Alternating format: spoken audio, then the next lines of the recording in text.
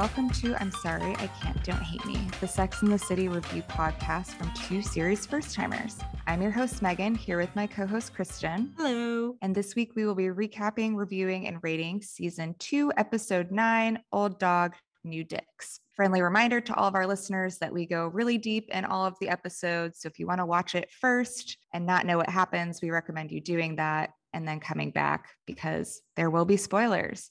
Before we get started, Kristin, how are you? And what were your highs and lows for the week? And who were you channeling? Hey, I am good. I'm very excited to talk about this episode with you this week. Overall, I had a really good week. Highs, I'm in the middle of a lot of projects right now, and I'm just feeling very inspired by a lot of things. I think I've mentioned before that I like to make a lot of my own clothes, so I've been really inspired with that, and I feel like I'm busy all the time, but not in a bad way, and it's very fulfilling. So I've been very happy and content this week. In terms of lows, it's just very, very hot. We're having a heat wave in New York right now, and no place has good central air conditioning besides my corporate office. But it's the weekend now, and I've just been hot and sweaty all weekend. For channeling this week, I am channeling Samantha. I don't have like a specific reason. She just seems like the kind of person who is out doing a lot of stuff. I know we've seen her that she'll like treat herself to a drink at the bar by herself after work and just things like that. So that's why I went with Samantha. Totally. Love that. And how about you? Honestly, this was not a very good week for me. No. So I'll start with lows. I've been having some work struggles, a lot of really long hours, just generally, but especially this week. And I'm just starting to feel really burnt out and exhausted. And it just kind of seems like no one really cares that is the case. So that's pretty unfortunate. And the pitfalls of capitalism, but that's a different podcast. In terms of highs, at least I have my kitties to keep me going. They're always sweet and cuddly, and I feel like are always a source of joy for me. I also started to do some like longer term planning. So I'm excited about that. I'm moving soon and like just thinking about the future. So that's really exciting. Another high this week is that I went on another podcast hosted by a good friend of mine to talk about relationships in your 30s. So when that episode comes out, I will definitely share it. Great. And I think we're going to have him on our podcast as well, right? We are. Anyway, character of the week, I went with Miranda. I was just generally feeling like a bit low and kind of defeated this week. But then because of that, I really just decided that I needed to get up and do something about it, which I think is a very Miranda thing. She's super action oriented. And I think she's the least likely to just take things sitting down and is always looking for a plan, which I'm very much the same way. Cool. Yeah, that is a very Miranda state of mind. Totally. Before we jump into the recap, Kristin, do you want to dig into some of the research for this week? Yeah, I would love to. Amazing. So this episode is the 9th episode of the 2nd season. The title of the episode, Old Dogs, New Dicks, which is actually pretty funny and crass name. Once we get into the recap, you'll realize why it's pretty applicable. Also, it has an alternative title of Old Dog, New Tricks. And I think that's probably syndication. The TBS version. Yeah. Yes, the TBS version. So you may have seen it both ways. It has an IMDb rating of 7.2, which is about average for this season that we've been seeing. It's a little bit more on the low side, but not like particularly low. And it was another episode that's written by Jenny Bix. We've seen her write several episodes, and she's also the executive producer for a lot of episodes. We have a new director this week, Alan Taylor. He is a really big HBO guy. He's directed a lot of episodes for Game of Thrones, Mad Men, The Sopranos, Boardwalk Empire, 6 Feet Under, and several others. He's also directed some action movies like Thor, The Dark World, and Terminator Genesis. I think this is probably pretty early in his career. He went to the University of Toronto, and he went to Columbia before going to NYU Film School. And he studied under the great Martin Scorsese. As far as guest stars, we had just a couple this time. The main one was Joshua Draper. He plays Charlotte's love interest, Mike. He's one of those people that kind of looks familiar but has not been in a lot of things. Of course, the Law and Order circuit. And then he's done a couple of guest spots in shows like Chicago Med and The Good Wife. Then there's also a character that is Samantha's ex, a drag queen. That character is played by real life drag queen Stephen Polito, aka Hedda Lettuce. She is a prominent drag queen in New York City. She's done a ton of comedy shows and guest spots on things. Fans like me will recognize her from an episode of Project Runway. And it was actually hard to find her because the character that she plays has a name, but in IMDb, she is titled as Drag Queen 1. So we're pretty sure that this is the correct actor, but you know anything else about that, feel free to send us a note because we'd be curious. And then the final guest star that I'll mention, one of the talking heads is a guy in a business suit, and it's actor Charles Parnell. He's very young in this episode. This is one of his first acting gigs, but if you look him up, he is one of those actors that has like played the military guy in like every movie. He's actually in the new Top Gun movie. He played Admiral Solomon Warwick Bates. He's also been in a show called Briar Patch, The Last Ship. He did a voice in The Venture Brothers, just kind of all over the place. So definitely a recognizable face. And that is pretty much everything I have for notes. I think we're ready for the recap if you are. So, the episode opens with Carrie narrating that New York is home to the most beautiful women in the world, and it's no wonder that the men in New York can't keep their eyes off of them, even though they need their eyes to survive in the city. And then we see a man ogling a woman as she's also walking down the street, and he almost gets hit by a car. And we see a very classic, hey, I'm walking here, New York taxi scene. So, Carrie then says that she, as a New York woman, is pretty happy right now. She's back with Big, things are going well, and we cut to a scene of them walking down the street together. Unfortunately, though, one thing Carrie is not happy about is that Big is still seeing other women, and not in the dating sense, but just via checking them out on the street. And this is just really upsetting Carrie, who wants to be the only woman that Big sees. A little while later, Carrie is walking through the park with Samantha. It's definitely the same day because she's wearing the same outfit. And she's basically just expressing her concerns about Mr. Big's wandering eye. Samantha says that if Mr. Big checking out other women is their biggest problem, Carrie should really consider herself lucky. And Carrie's basically like, well, if it's such a small deal, like, why can't he just change it for me? Samantha then just says, trying to change a man is just really not a good idea. And she says she should just be taking Big how he is. And basically, once you try to change a man, the relationship is doomed. And the only thing that a woman really can change about a man is their hair and their wardrobe. And even then, it's an upward battle. So Carrie says, overall, happy with his hair and wardrobe, but I just don't like the wandering eye, and I don't want him to change. I just want him to make some subtle alterations through my own manipulation and cajoling. Samantha warns, be careful with alterations. If you pull the wrong string, the whole thing could unravel. So while Carrie and Samantha talk about the theory of change, Miranda is herself experiencing a lot of real life change. She's in this new apartment. She's in a new relationship with Steve. And while she's super happy with Steve, their opposite schedules are definitely causing some problems because Steve is a bartender. We see Miranda sleeping on her couch when Steve rings the doorbell. She gets up and lets him in, and he apologizes for being late and says, I thought the bar was going to close at 2, but then these Japanese businessmen came in and they were ordering all of these like fire drinks, and it was just kind of crazy. And so Miranda sleepily invites him in, and once they sit down on the couch, Steve starts to like massage her toe and her foot. It's pretty sweet, I think. And he's basically like, yeah, how was your night? And she's just like, I don't know. I was asleep. I have no idea how my night was. And then he starts chatting about things about his night. And as he's talking, she falls back asleep in a very comically fake way. And Steve seems to find that endearing and not rude.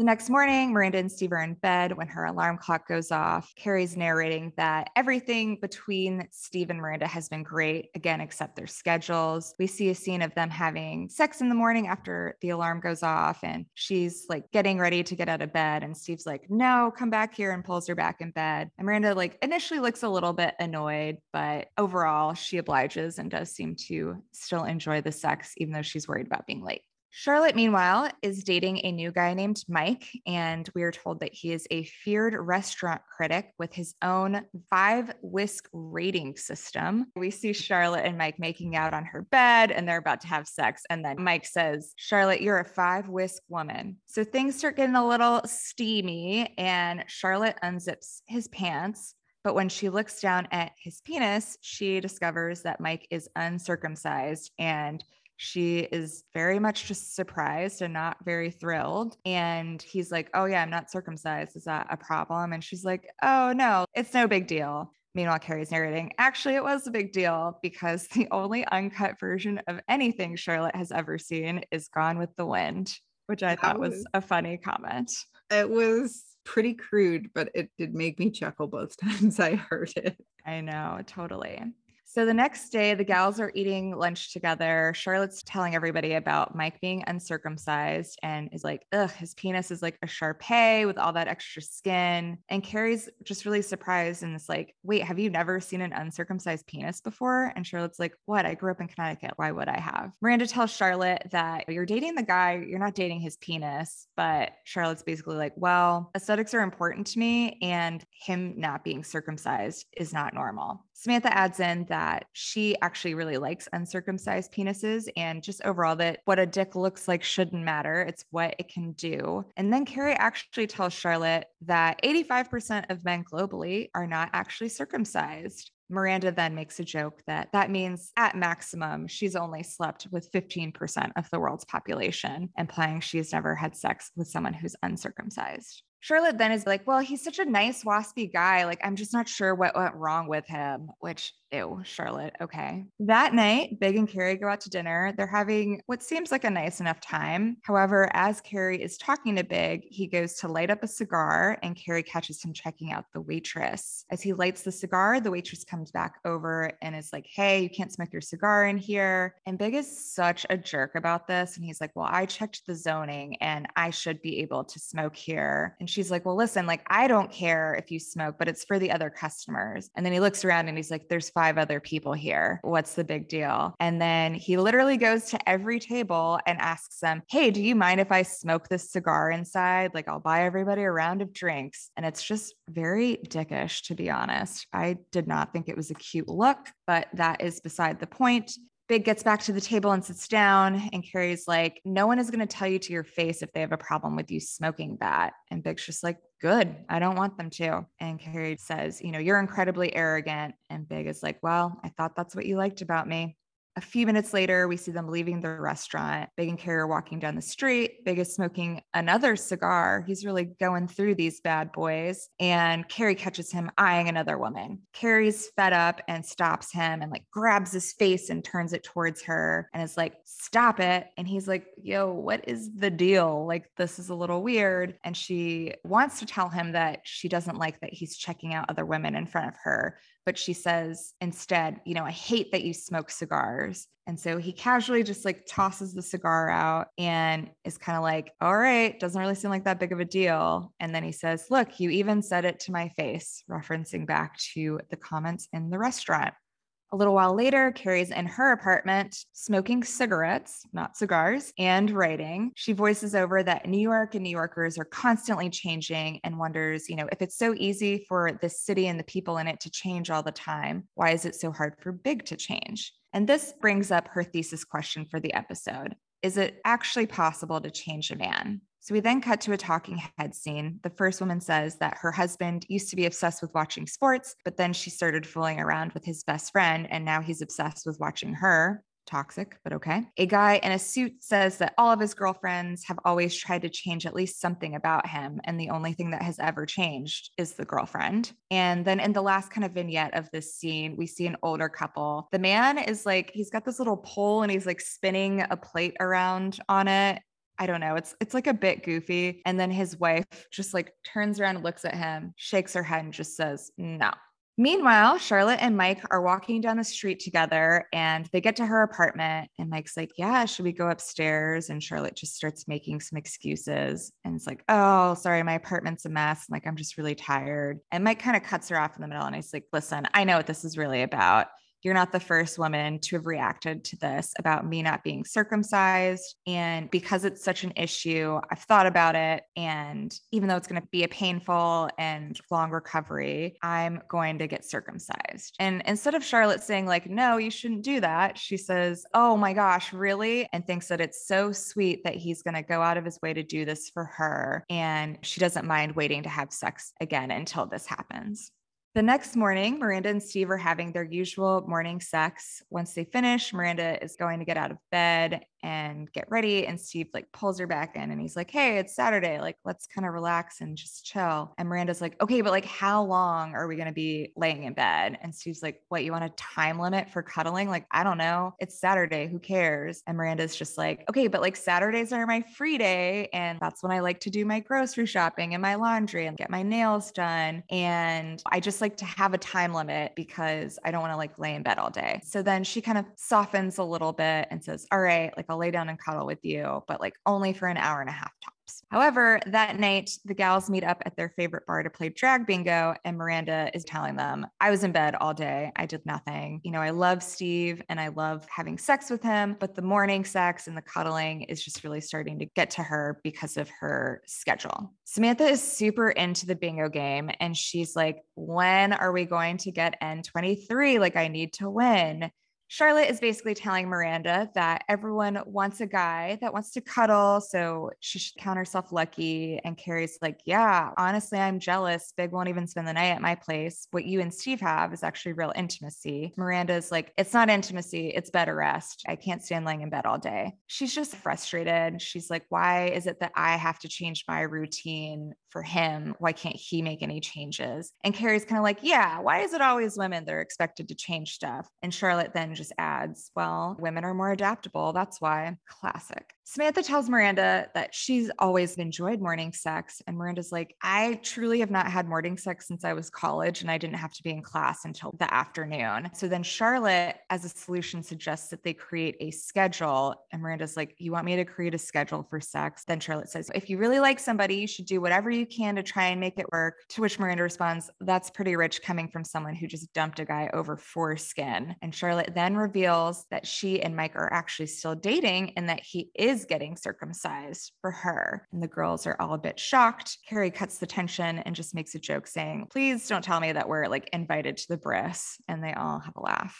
So a few moments later, one of the drag hostesses walks by and Samantha asks, hey, can I get another bingo board? The hostess looks back and sees that it is Samantha and she knows her and is surprised but excited to see her. Samantha doesn't recognize her, but then the drag queen reveals that she's actually someone named Brad, who Samantha had previously dated a few years back. And Brad is a professional hockey player and does drag now. And Samantha's like, oh, wow, when did you start doing drag? And Brad says, oh, it was about 5 years ago, actually, like right after we broke up. And Samantha's like, oh, well, how are the kids? And Brad starts to tell her, but then is interrupted by one of the other queens who's addressing Brad as Samantha. And we then realize that his drag persona has been inspired by Samantha. And Samantha is like a bit shocked by this. And drag Samantha makes a comment like, you know, imitation is the sincerest form of flattery, and then walks away. So Samantha's generally not pleased. Carrie and Miranda make a comment about Brad's kids having two mommies. And they say like, oh, Samantha actually can change a man. 2 hours later, Carrie's supposed to meet Big at his place. However, when she gets there, he's not there and she has to wait for him for half an hour and she's extremely irritated. He finally shows up and Carrie's like, I'm pissed. You kept me here waiting.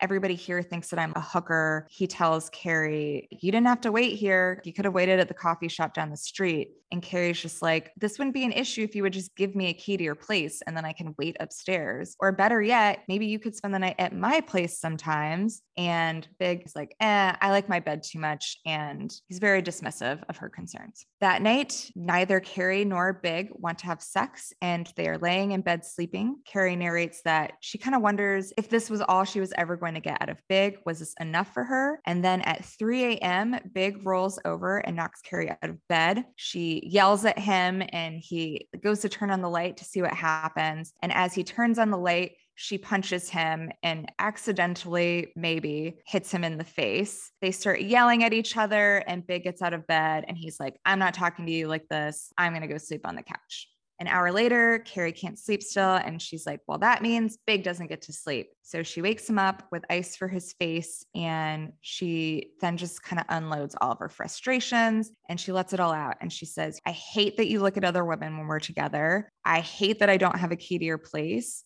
I hate that you've never spent the night at my place. And I hate that you can't make space for me in your bed. So she's like, listen, I know I'm letting this all out now, and a lot of this is not your fault because I've never said anything about it, but I'm saying it now and it really bothers me. And even though I'm back in your life, I feel like nothing has changed and I just want to see something change. Like it doesn't have to be everything, but just something. And Big basically says, well, physical violence is never the answer. And Carrie's like, I know, and I'm going to head home.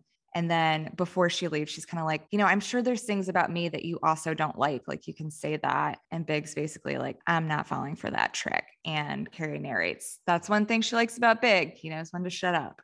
So the next night, Charlotte takes Mike out to celebrate his circumcision, which is a weird celebration, but okay. As they're walking down the street, Charlotte asks him, did the procedure hurt? And he's like, on a scale of 1 to 5, I'd give it a 72. And he says that he has another week for recovery. And so Charlotte's like, oh, I can't wait that long. Like, I want to be with you now. And they start making out on the street. And it's implied that he gets an erection, but it's like super painful because he's still healing. And so he's like, all right, I'll see you next week. Like, you should really go.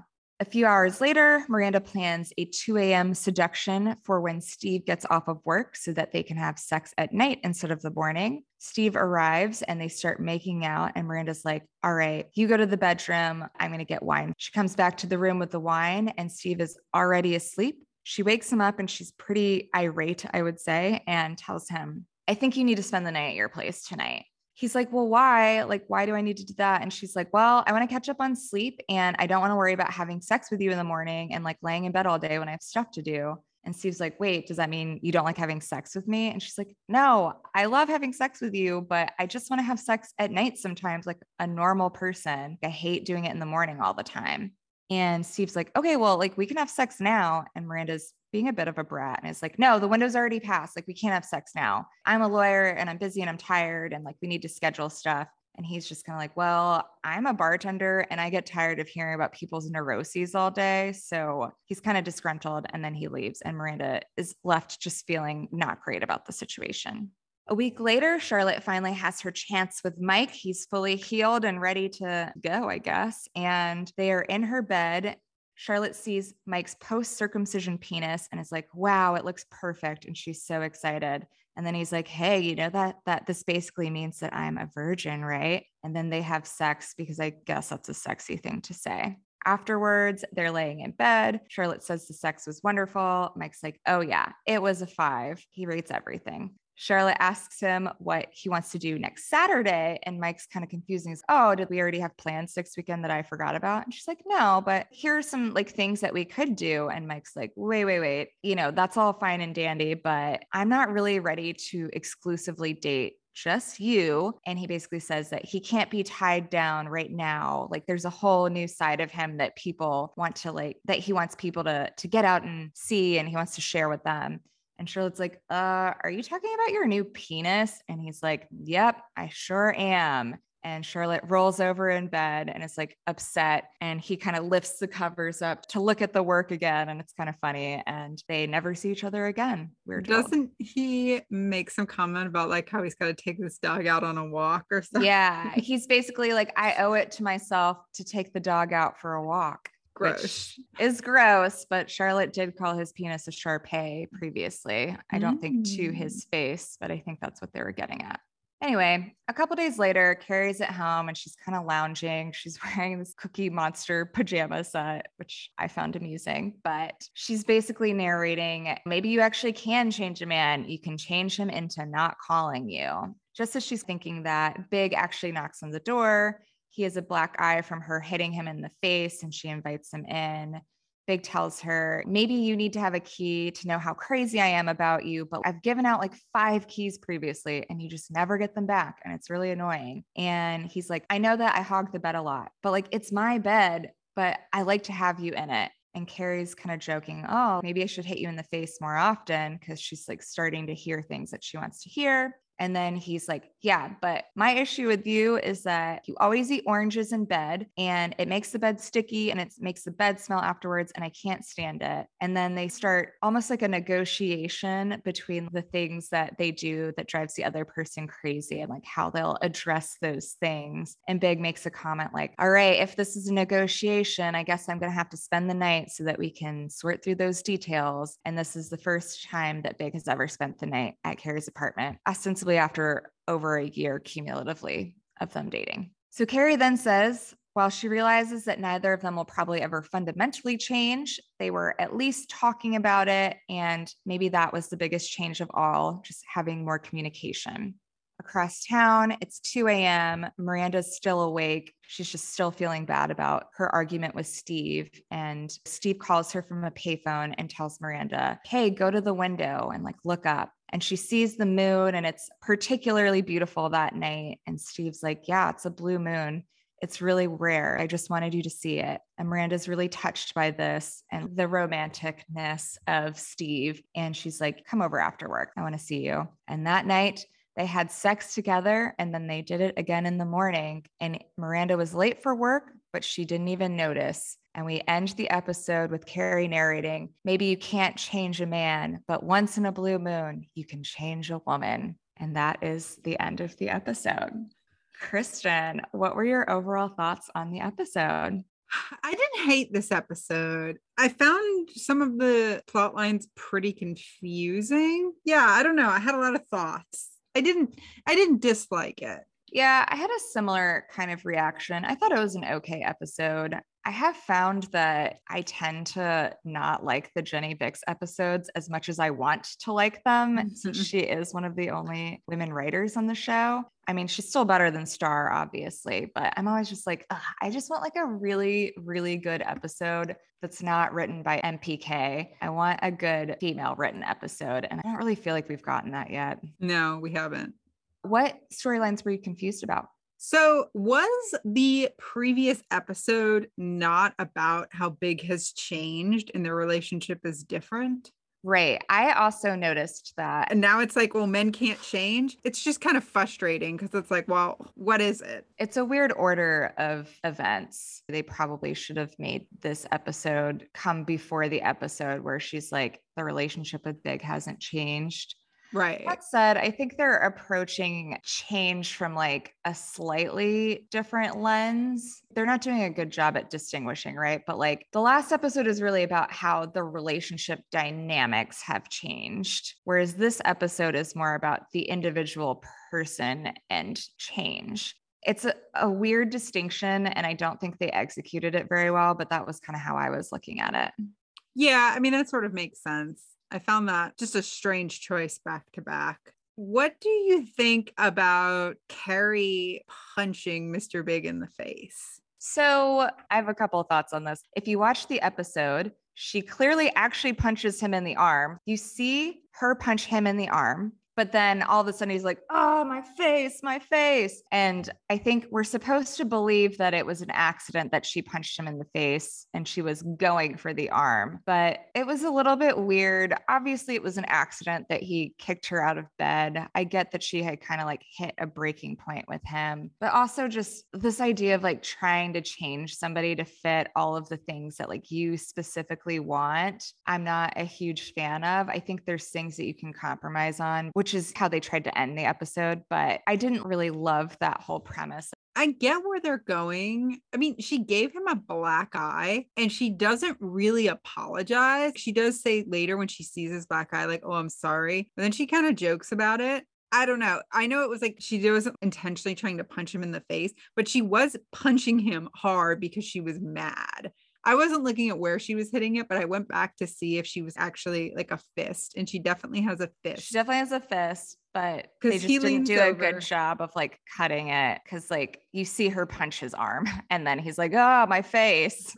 So they're asleep and he rolls over and she like falls out of bed and he wakes up and is like, oh my gosh, are you okay? And she's like really mad and she's like, no, I'm not. And he leans over to see if she's okay and she swings at him. And I just feel like it bothered me that she had zero moments of introspection of like, I can't act this way. Like, I'm an adult who wants to be in a serious relationship. If I let things boil up to the point where I'm physically hitting somebody, that's not okay. That's what 8-year-olds do when they don't know how to express themselves. That to me was just really messed up. I guess maybe some people are just like, it was an accident, but I don't think that she or the show addressed it well enough because as Mr. Big did say, physical violence is never the answer. And it really isn't.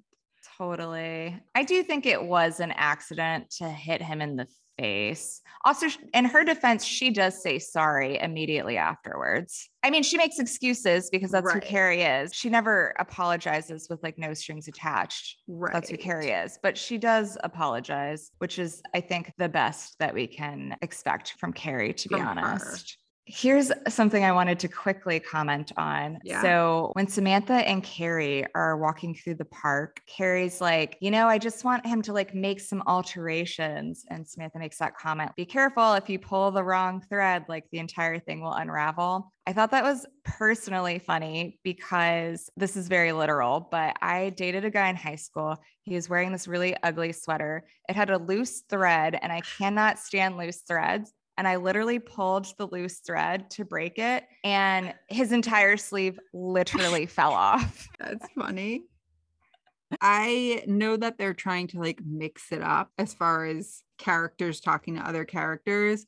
But why are you going to go to Samantha about relationship advice? Of course, Samantha is going to tell you, no, you can't change a man. Why even bother? Don't try.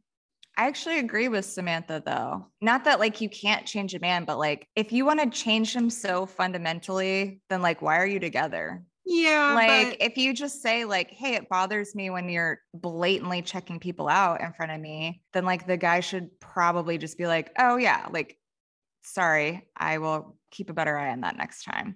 Like nobody's going to be like, no, I'm going to keep hurting your feelings by like checking them out. I think the overarching advice is like, you shouldn't fundamentally try to change someone because they will resent you for it. Yeah, but I think that the advice was like, well, don't even bother. And I do think for the specific thing that Carrie was complaining about, the advice should be like, well, maybe you should have like an honest conversation with him and say, that really bothers me. But I also think Samantha just doesn't think that that thing is a big deal. No, exactly. That's what I'm saying. I know. It's weird that she would talk to Samantha about it. It is weird that she would talk to Samantha about it, but I overall don't disagree with Samantha's feedback. So I thought that Mike's 5-whisk rating system was pretty funny. And the fact that they kept calling back to it and he was rating everything really made me laugh. Yeah. I don't know why I found that so funny. I will say I hated the entire circumcision storyline. I thought that was really fucked up. Number one, Charlotte, that is truly like not a big deal. And also she's like talking about it like, oh, there's something wrong with him because he's not circumcised. Like what went wrong? He has got such a good background. This episode is my turning point. I think I'm done with Charlotte. She was so annoying and so like judgy about it. And yeah, like the comments that she was making, they asked her like, oh, you've never seen a guy who wasn't uncircumcised. And she's like, I'm from Connecticut and he's a good waspy boy. Like, shut up. And then later she has the nerve to tell Carrie, well, women are the one that need to change because we're more adaptable. When have you ever changed for anyone? And she expects every man to change for her. Right. It's unreasonable. It is. Charlotte was really out of line this episode. Also, when he's like, this has been a problem my whole life, and he's clearly self-conscious about it, she's just like, oh my gosh, really? Thank you so much for doing this for me. The right answer to that would be like, hey, if this is for me, you really don't need to do that. But if it will help you feel more confident, it's your choice. I thought it was really gross. And like props to Carrie, at least, for saying, it's actually not that uncommon. 85% of the world's population is uncircumcised. It's like the UK, the US, and like half of Australia, and like obviously Israel. They circumcise their kids. Everybody else is like, no, why would you? And people are actually deciding to circumcise their children less and less these days. I know. And they didn't even address any of that. It was just like, of course you should be circumcised. If not, you're like disgusting. Totally. And it's like along the same lines of when we were talking about Samantha's boyfriend, James, and like his small penis. I felt very similar about this, except I actually, in some ways, feel like this was worse. Yeah, I'm in the same boat as you. Like Charlotte is just the worst to me now. I really don't like her. She's just so judgy about everything. The stereotype of a Charlotte is somebody who's more nurturing and kind and optimistic. It's like, actually, not really. She's probably like the one that's most hateful of all of them. Totally. If there was anyone that was going to be overtly racist, it would be her. Racist, yes. Yeah. To be fair, we have not seen that in the show, but I think we can draw the conclusion that if any of them were to be that way, it would be Charlotte. And I feel like she probably also doesn't date Black guys or anybody that's not white. Here's another scene I really hated. I hated the scene with Carrie and Big at the restaurant and the cigar. Yes. That was so cringy. We both hate Mr. Big. I think I tend to go a little bit easier on him than you do. But this week, I was just like, this is like absolutely infuriating. He lights up a cigar. The waitress says, hey, you can't do that. And he's like, actually, I think I can. And he then goes around, makes a whole production of a scene and comes back, and Carrie's clearly very embarrassed, as I would also be. I would just leave. If I was with somebody and they're doing that, I would just be like, nope, I'm not going to watch this. It's just like, very much that mentality that like I have a lot of money so I can do whatever I want. And he was talking so condescendingly that it was just so obnoxious. And like Carrie said, of course they're not going to be like, yeah, don't smoke that stinky cigar here. And even if they didn't care because everybody else is having a nice time, like you're not above the rules. And also they were almost done with dinner. He could go outside. Yeah, like just wait. Who cares? It was just ridiculous. And it was very much not a cute scene. I feel like if somebody did that, I would end the relationship right there, because that just shows that you have no respect for anyone. But yeah, even when they're like arguing about him being late and she's waiting for him, he's definitely like minimizing her concerns. And he's like, well, you could have waited at a coffee shop. Yeah, he was very like, you could have gone to the coffee shop, you idiot. It is weird that she waited 30 minutes for him to show up. When Mitch and I were dating, I went to his house to meet him, and he was at home because I could hear him playing his roommate's drums, and he didn't come to the door. And I was like banging on the door and he wouldn't answer. So I just left, and like I went to get coffee or dinner by myself. And then like 30 minutes later, he's like, where are you? And I'm like, well, I was here and I left because you were playing the drums. I mean, also that was early 20s, but like why was she waiting there? She had high shoes. She should have just gone home or done whatever. I don't like how, even though she keeps getting frustrated with him, she allows that kind of treatment. Like people treat you how you let them treat you. Totally. I almost feel like she waited there just so that she could have something to pick a fight with him about. Yeah, she could have gone and done something else. Also, another thing with cell phones would have been avoided. Also, they both have cell phones at this point.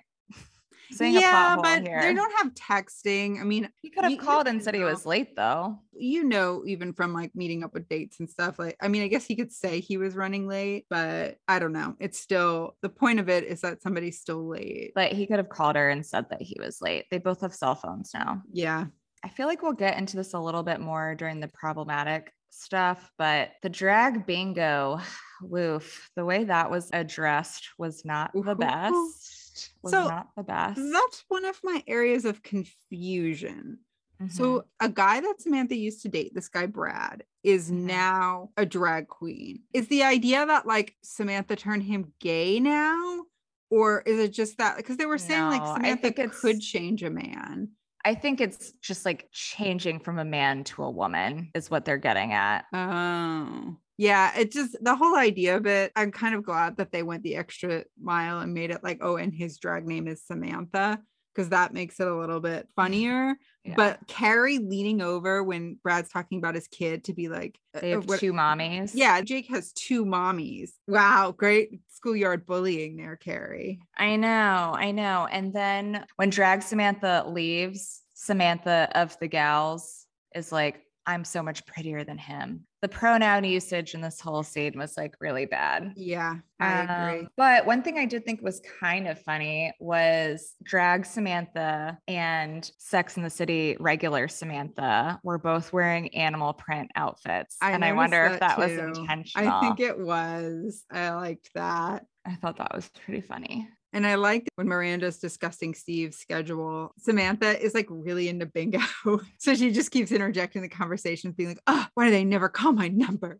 I know. She was really mad. They did call it eventually. I don't know if you noticed it. After Drag Samantha walks away, they call N23, which is just after Samantha switched out her bingo card. Oh. Womp womp. Womp womp. But N23 is a fake bingo number. Yeah. So everyone's aware.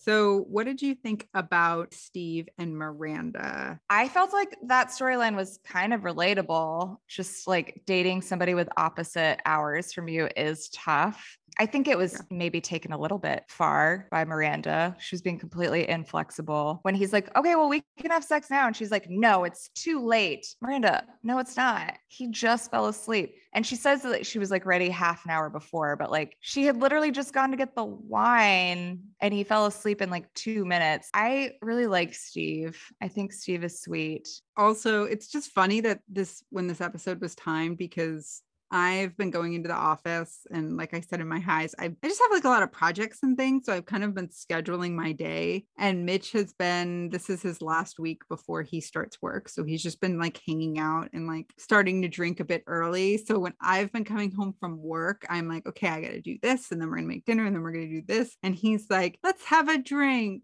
Let's hang out. Let's chat. And I'm like, no, there's not time for that right now. This is not on my plan. And it's like, what is wrong with you? You're here with the person that you love and they want to spend time with you. You lose perspective sometimes. Yeah. Yeah. Like I totally, and another time I might've been like, oh, Samantha's being crazy. But I feel like I was in that same headspace this week where it's like, I don't know why I'm so mad about it, but just in the moment, it's just throwing you for a loop. And I really liked when she was like, I'm a lawyer, I plan things. And he's like, well, I'm a bartender and I get sick of people's neuroses.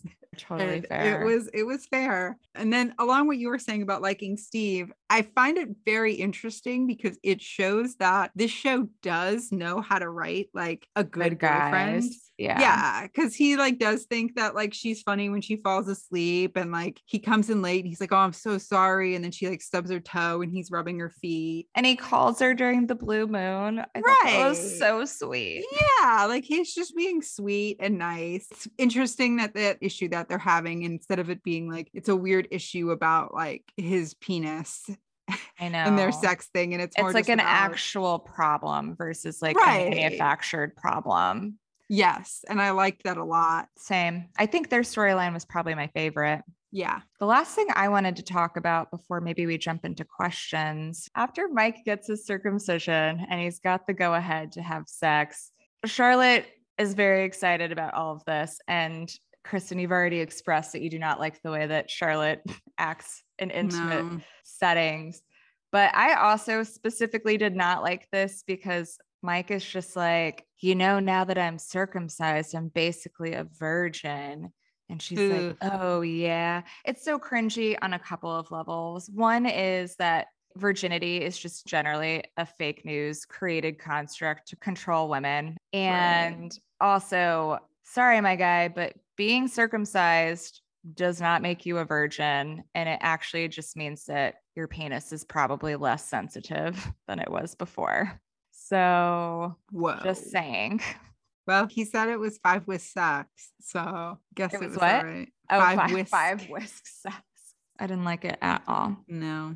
The last thing I wanted to mention, one of the early scenes is Miranda waiting for Steve and she falls asleep on the couch. And the scene starts at her feet and like the camera goes up her body slowly in like a seductive way, kind of lingering on her bare leg. And as soon as I saw that, I was like, this must be a male director. And of course it was. And he's worked on Game of Thrones. So it's like not surprising. Classic. But I just found it funny of like, oh, you can tell. I know. And like not so sexily sleeping. Yeah. That reminded me of one last thing. So you mentioned at the top, I didn't know this before we started recording, but you mentioned at the top that they hired a stunt driver and a stunt like guy for the scene where he almost gets hit by the car. Yeah. And I was like, oh, that's actually a really funny fact. Just like knowing that this guy actually tends to direct like action movies. He's trying to bring his passion for action into a Sex and the City episode. Right. And I thought that was kind of funny. That is funny. All right. Should we jump to questions? Yeah. Yeah. I've got quite a few. Okay. Do you think that you can actually change people in relationships? Yes. Do you think that you should change people in relationships? So no, because you can't go into it being like, oh, they're this way, but I can change them. Like that's never going to work. I mean, the key to a good relationship is open communication. And through that, you get to the point where you'll want to change for the other person. I guess that's why I didn't like the conversation between Carrie and Samantha. It's really just like saying something and expressing the way you feel about it. So yes, I don't think you can change somebody. I think that you can establish the type of relationship where somebody would want to change in small ways to, you know, make the other person happy. Got it. I generally agree with you. I think there are like small things where you're not necessarily changing the person, but you're making them aware of the things that bother you so that at least when they're around you, they can adapt accordingly. And I think there's a limit to what that can be. So not overtly checking women out, I think is totally feasible. If somebody's chronically late, being like, hey, can you not be late all the time? Like, can you take steps to like not be late or at least tell me when you're going to be late? Those types of things. I think, you know, those are small things that they may not change at their core, but like they can make those small kind of adjustments to improve the relationship. I think overarching things like someone being arrogant, like in this case, with Big, and just larger personality traits or like friend groups or that kind of thing. Yeah. It's not really something you can change. And if you do expect someone to change that, you should also expect to get some resentment in return. Yeah, totally agree. I think those things are legitimate, but I think there is a line where it's like you can't expect somebody to change that about themselves. Right. And I also think that you can't expect somebody to change the core of how they are. Like you were saying about Mr. Big being arrogant. You could be like, well, I want you to change in that you will sleep in my bed sometimes at my apartment versus I want you to change and come and live in my apartment and not like your fancy building anymore. That's who he is. That's not going to make him happy. Agree. And he's always going to be arrogant. So God, he's terrible. Do you think there's a difference in men versus women in terms of who is better at changing? No, that's such a fucking cop out. I hated that Charlotte said that. Anybody that says that that is a thing is just unwilling to make changes and is not someone that's worth having in your life. We had just talked about it. Charlotte is the least flexible of any of them. Exactly. And it's like, yeah, anybody can be flexible if they want to be flexible. And to me, if you are not, then that just means that we're like not like a good fit. Like one of the people I like recently dated was like so rigid in his schedule and just the way he did everything, so rigid. I remember even from the beginning where I was just like, this is never going to work out because he's way too set in his ways. So like for me, anybody that's like that, that's not necessarily a male or female trait. Right. That's just like how some people are. And like, if people are like that, male or female, I don't really want much to do with them. Yeah. What about you? I'm assuming you also don't think that no, not at all. Women are more flexible than men. No, I hate the cop out of like, oh, he's a man. You can't change a man. Anybody will change any amount for somebody if they care. What are your thoughts on circumcision? I actually don't have any. I asked Mitch about it and he kind of didn't have any. Interesting. I have thoughts. I'm curious to hear them. Yeah, that's just one of those things that I've never really had to think about before. What about you? I don't really care one way or the other, whether somebody's circumcised or not. It doesn't really matter that much. And yeah, we talked about this a little bit. Like the US and like a handful of countries are really the only countries that like do circumcision. So the way Charlotte was viewing it was a really like elitist way to view it. And Yeah, it was I terrible. didn't think it was really like addressed well in a fantasy world where you have children and you Ugh. had a son. Would you get him circumcised? That would be Mitch's decision, honestly. I was just gonna say, I think same That's thing. I think most things are like almost everything else would be like, well, I'm the mother. I get to choose, but he's the father. Yeah. Well, I mean, I assume in the fantasy scenario of having kids with somebody, it would be. But yeah, that would be the dad's decision. I generally agree. Although I think if I was somehow impregnated and a single mother and keeping this child, which is all in itself a fantasy, and I had a son, this is so hypothetical. It cannot be any more hypothetical. I probably wouldn't, though. Just like having talked with different men about their views on it, I feel like I probably wouldn't. Interesting. What other questions do you have? So this one I just thought was funny. Do you think that the reason why Mr. Big won't give Carrie a key is because he's done it before, or because he knows the second she's in his place alone, she's just going to go through everything that he has? Oh my gosh. That's a good point that I didn't even think about. I think it's probably commitment issues, but that is a good flag because she has no boundaries. So I think that's pretty legitimate that he does not want her to have keys to his apartment. Right. Another question I have is, do you think it's a red flag for you if you're dating somebody for over a year and they've never stayed at your place? With the caveat that you have your own place and you would like for them to stay at your place. Yes. Although I will say I have had exes where I do not stay the night at their place because they have gross boy apartments, or like now I have the cats, right? So like I don't want to like leave them. I don't want to leave them overnight alone. But if somebody like expressed to me like, hey, I really want you to spend the night at my place, then like I would. But like my last ex, I never spent the night at his place. It was such a like dungeon boy apartment. Do you think that's the way Mr. Big feels about Carrie's apartment? Maybe it could be. Yeah. Well, I do feel like that's the way Mr. Big feels, but I also was like, I know it's a fictional show and Carrie is writing this from like the perspective of it being a TV show. But I was thinking like, Carrie, girl, don't put that in your column. Do you want people to know that you've been dating a guy a year and he's never stayed at your apartment?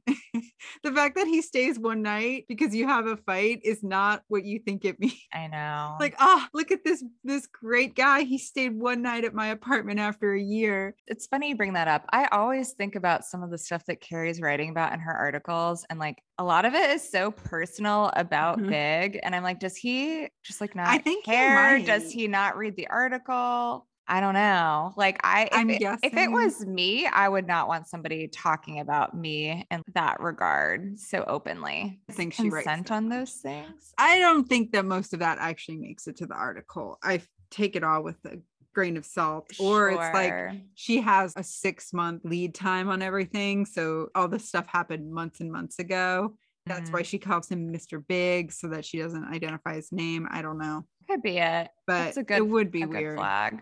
Yeah. Or it's like kind of written from the perspective of maybe like a journal entry that she then edits heavily to then be an article later. Right. That's probably more what it is. Have you ever had to deal with / what are your thoughts on a guy checking out other women when they're like out with you on the street? Oof. This question, my answer is going to take a dark turn. No, not really. Not overtly. I'm sure that they do. You know what I mean? Like guys that I've dated do that, but not in a way that I've ever really like noticed or been concerned about. I did have an ex though that like literally thought that I was checking out every man that walked by and like would literally yell at me about it. And I would just be like, I don't even know who you're talking about, who I was supposed to have just checked out. Ooh, that sounds like something else, but it sounds like abuse because it was. Yeah. But anyway. I'm glad you recognize that. Yeah. It sounds like abuse because it was. And we are no longer together. But I feel like for that reason, even if I did notice it, I would never address it like that. I would just be like, hey, I get it. We're human. We're going to find other people attractive. Can you just be a little bit more subtle? Well, I have a funny story on that. When I first moved to New York, well, Mitch was here first, and then I moved up here. Probably the first month or so that I was here, he would do that full head turn thing. Mm-hmm. And probably like the third time he did it, I was like, you cannot do that. What is that? And he's like, what are you talking about? And I'm like, are you just watching other women walk down the street? Like, that is insane. He's like, no, what are you talking about? I'm not doing that. And I'm like, what were you just looking at?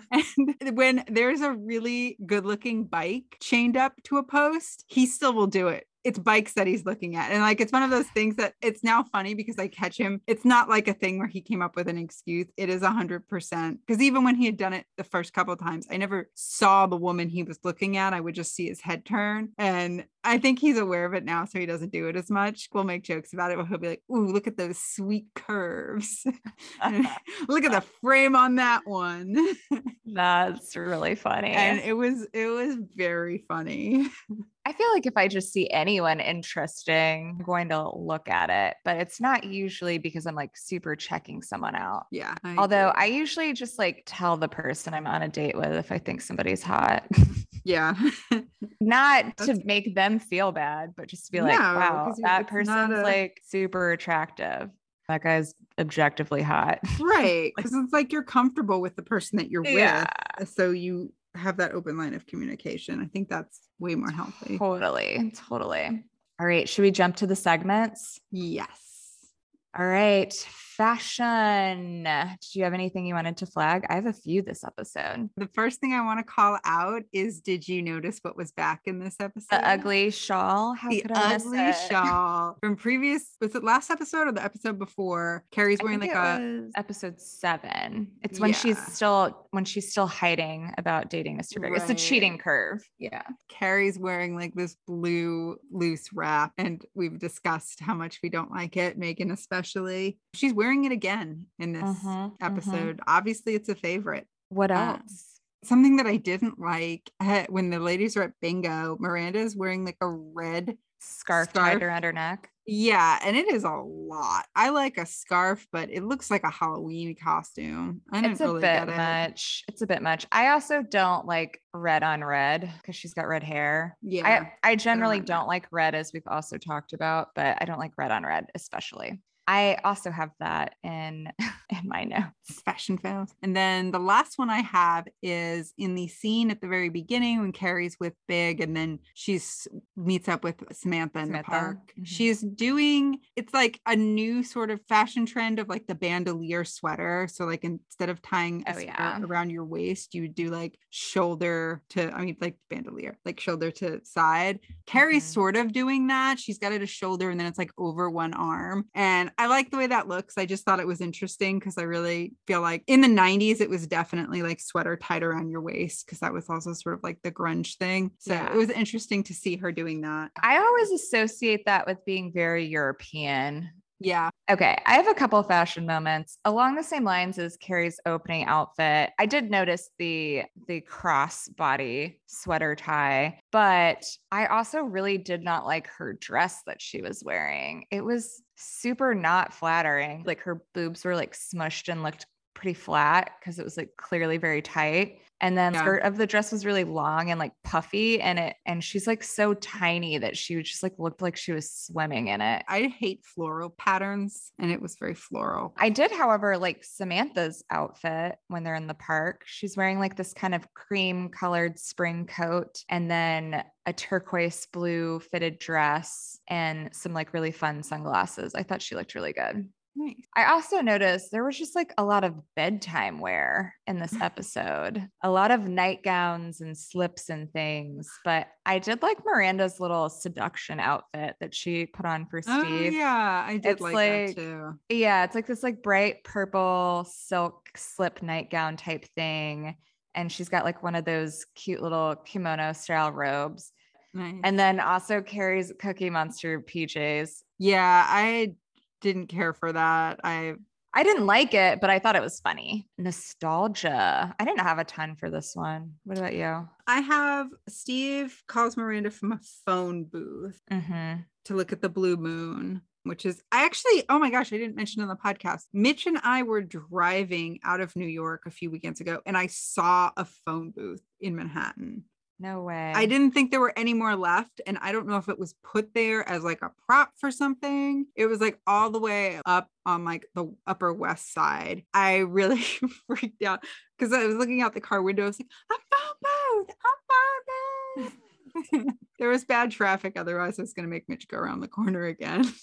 That's really funny. Yeah, no, I have the payphone phone booth thing as well as mine. And then we've talked about this a million times, which is smoking inside. And this is not related to nostalgia, but the end when Carrie says she had to change her sheets after Big left because it smelled like cigar. Yeah, like everybody has to do to everything after you come over, Carrie, with your cigarettes. I know. And to be fair, I think cigars are even smellier than cigarettes. They are. But like it was a little hypocritical coming from Carrie. Exactly, because she's always smoking everywhere without asking. Totally. Then the last two things I have for nostalgia, we get a pretty good look at Carrie's 1999 Mac laptop. And it's one of those it's like black and really thick. And it was just funny because I was watching it while taking notes on my Mac and seeing then and now in both terms of thickness and style. It's like, wow, that's a really old computer. That's really fun. Wow, you're taking notes on the Mac now instead of in the old notebook.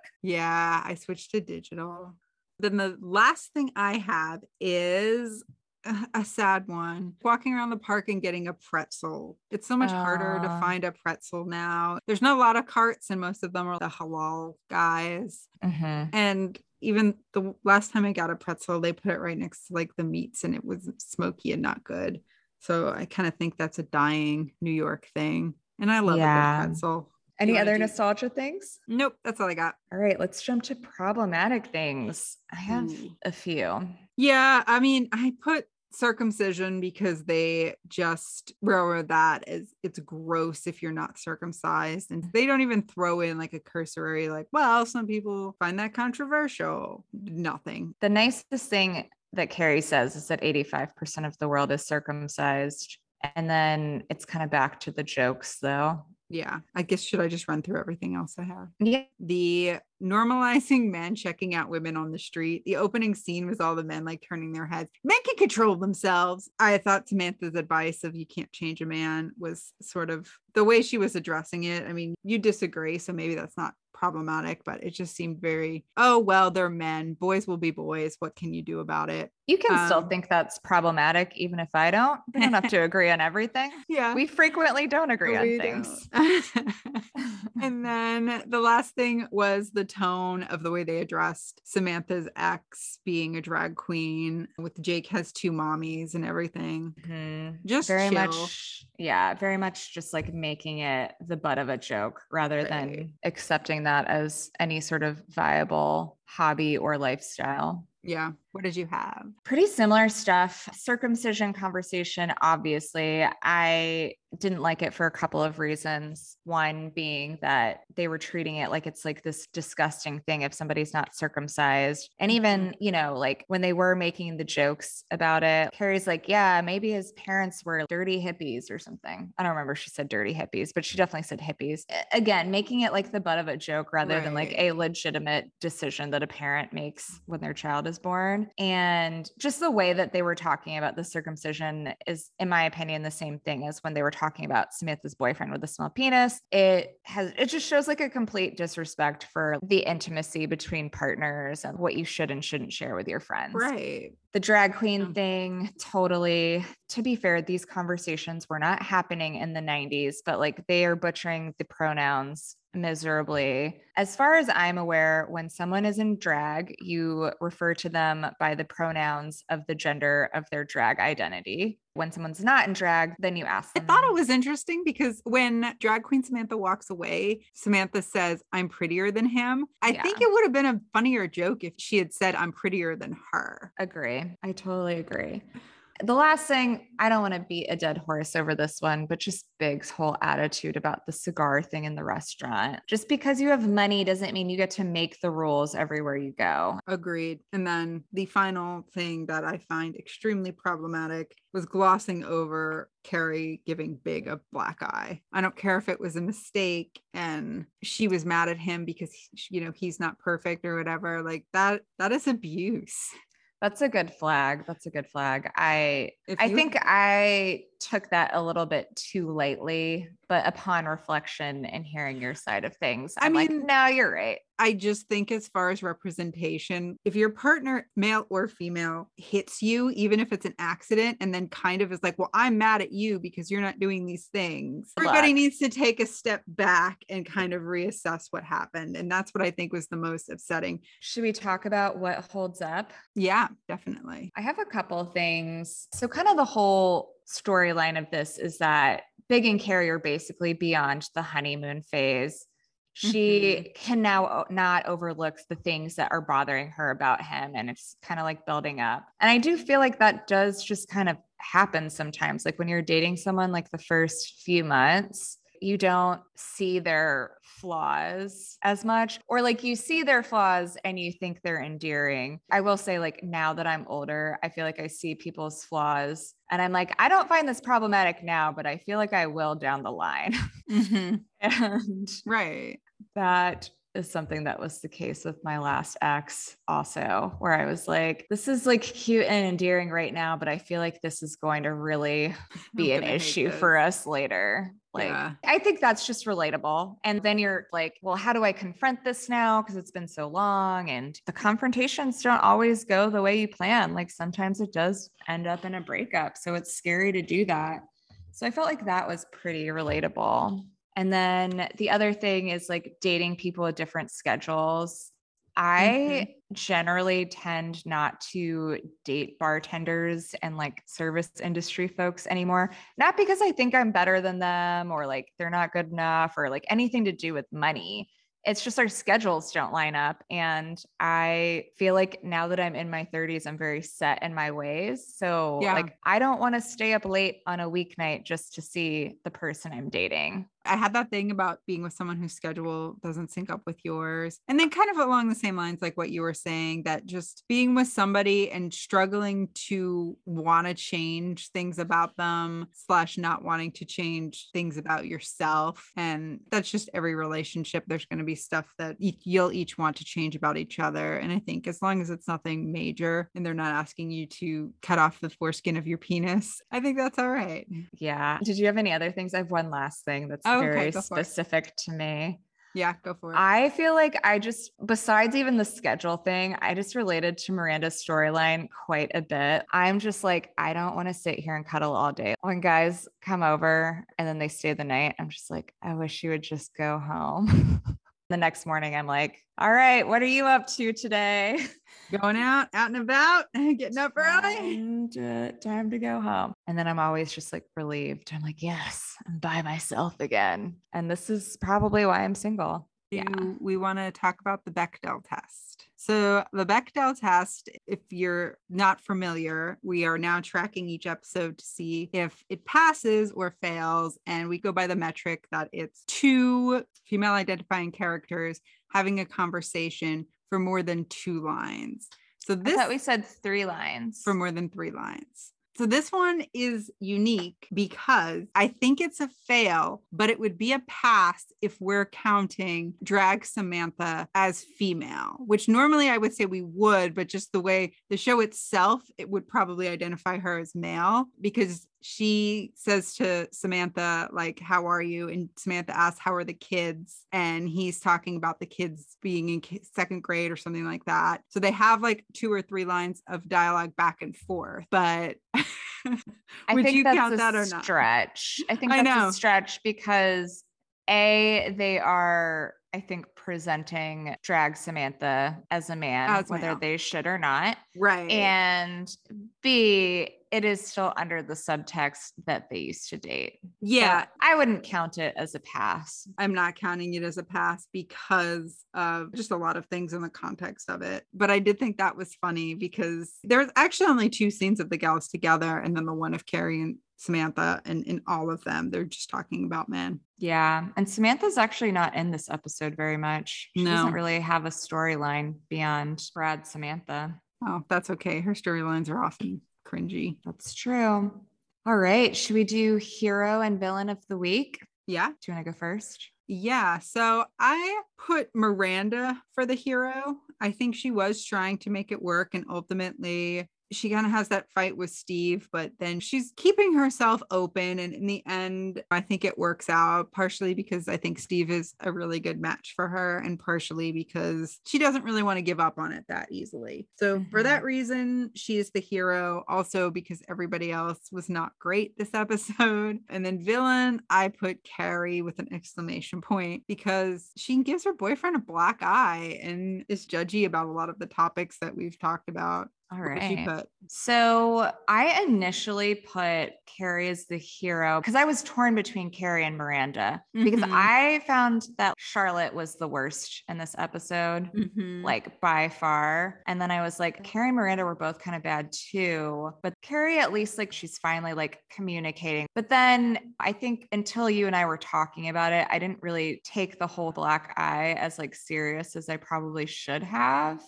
So I have changed my tune from making Carrie the hero to Miranda. Samantha just didn't have a storyline, so I didn't really include her. I think of all of the gals, she was the most accepting of like change, and she and Steve kind of met in the middle to make some changes, and I thought that was good. And even though she was crabby, she kind of came around and softened and realized she was being a little too much of a hard line on it. Villain, I said Charlotte. I hate her take on circumcision. She was way too excited when Mike was getting circumcised, super unsupportive, and like her just really judgmental and like closed view of the world. I'm really glad that you chose her as the villain, because I think that she deserves it as well as Carrie. Yeah. And they both need to be up there in the Villain Hall of Fame. Totally. So now is the part in the show where we rank the episode on a scale of 1 to 5 on how good was the episode, how good was the sex, and how good was the city. Meaghan, do you want to go first? Sure. I'll start with sex and city, and then I'll give my overall rating. Ooh, okay. So sex, I gave a 2.5. Ooh. And that is because even though Miranda's a little bit cranky about the morning sex, you can still tell that like they're enjoying it. And we very rarely see sex between people that are having it in a loving fashion. So I gave it a 2.5. It would have been a 3. Deductions for all of the scenes with Mike and the circumcision stuff. City, I gave it a 2. I didn't really think there was like that much city stuff happening.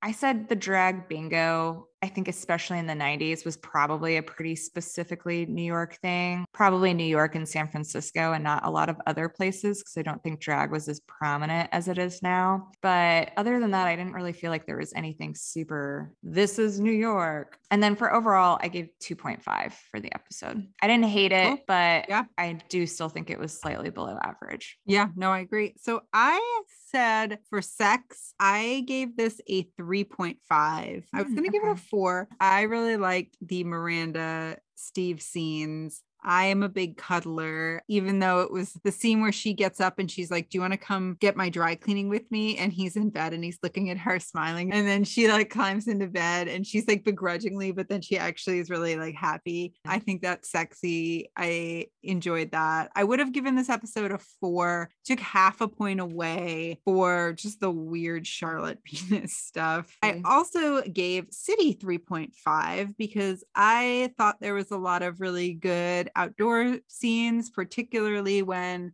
Big and Carrie leave the restaurant and they're kind of like by Madison Square Park area. And just to sort of see, I know that I'm pretty familiar with that like corner that they're on because there's a Petco over there, which is prominent in the background. And to just look at, like, I did pause it and sort of see what it used to look like. I thought that was really interesting. They're kind of outside a lot. There's some other scenes like in front of Charlotte's building. And then even when they're in like the lobby of Big's apartment, they're talking about like the doorman thinking Carrie's a hooker. I just thought there was a lot of like New York-y stuff. But overall, I gave this episode a 2. I was going to give it a 3, but I took off a full point because I really did not like the tone of Carrie's punch. Fair enough. All right. Well, I think that's all we have. Well, thank you for joining us this week as we discuss our way through the second season of Sex and the City. We hope you join us again next week when we're talking about episode 10, the caste system. Going to be real curious to see what they get into with that one. Be prepared. But as always, if you have any comments, you can send us an email or a DM on Instagram. You can find both of those handles in the show notes. And please subscribe to us on Spotify or iTunes or wherever you get your podcasts. If you would please give us a 5-star rating, we would love that. And tell your friends, whether they are Sex and the City fans or critics, or just somebody that wants to hear a fun podcast by 2 very charismatic hosts. Thank you so much for joining us. And remember, vibes are parameters. Are not parameters. Are parameters. Are not parameters. Thanks, everybody.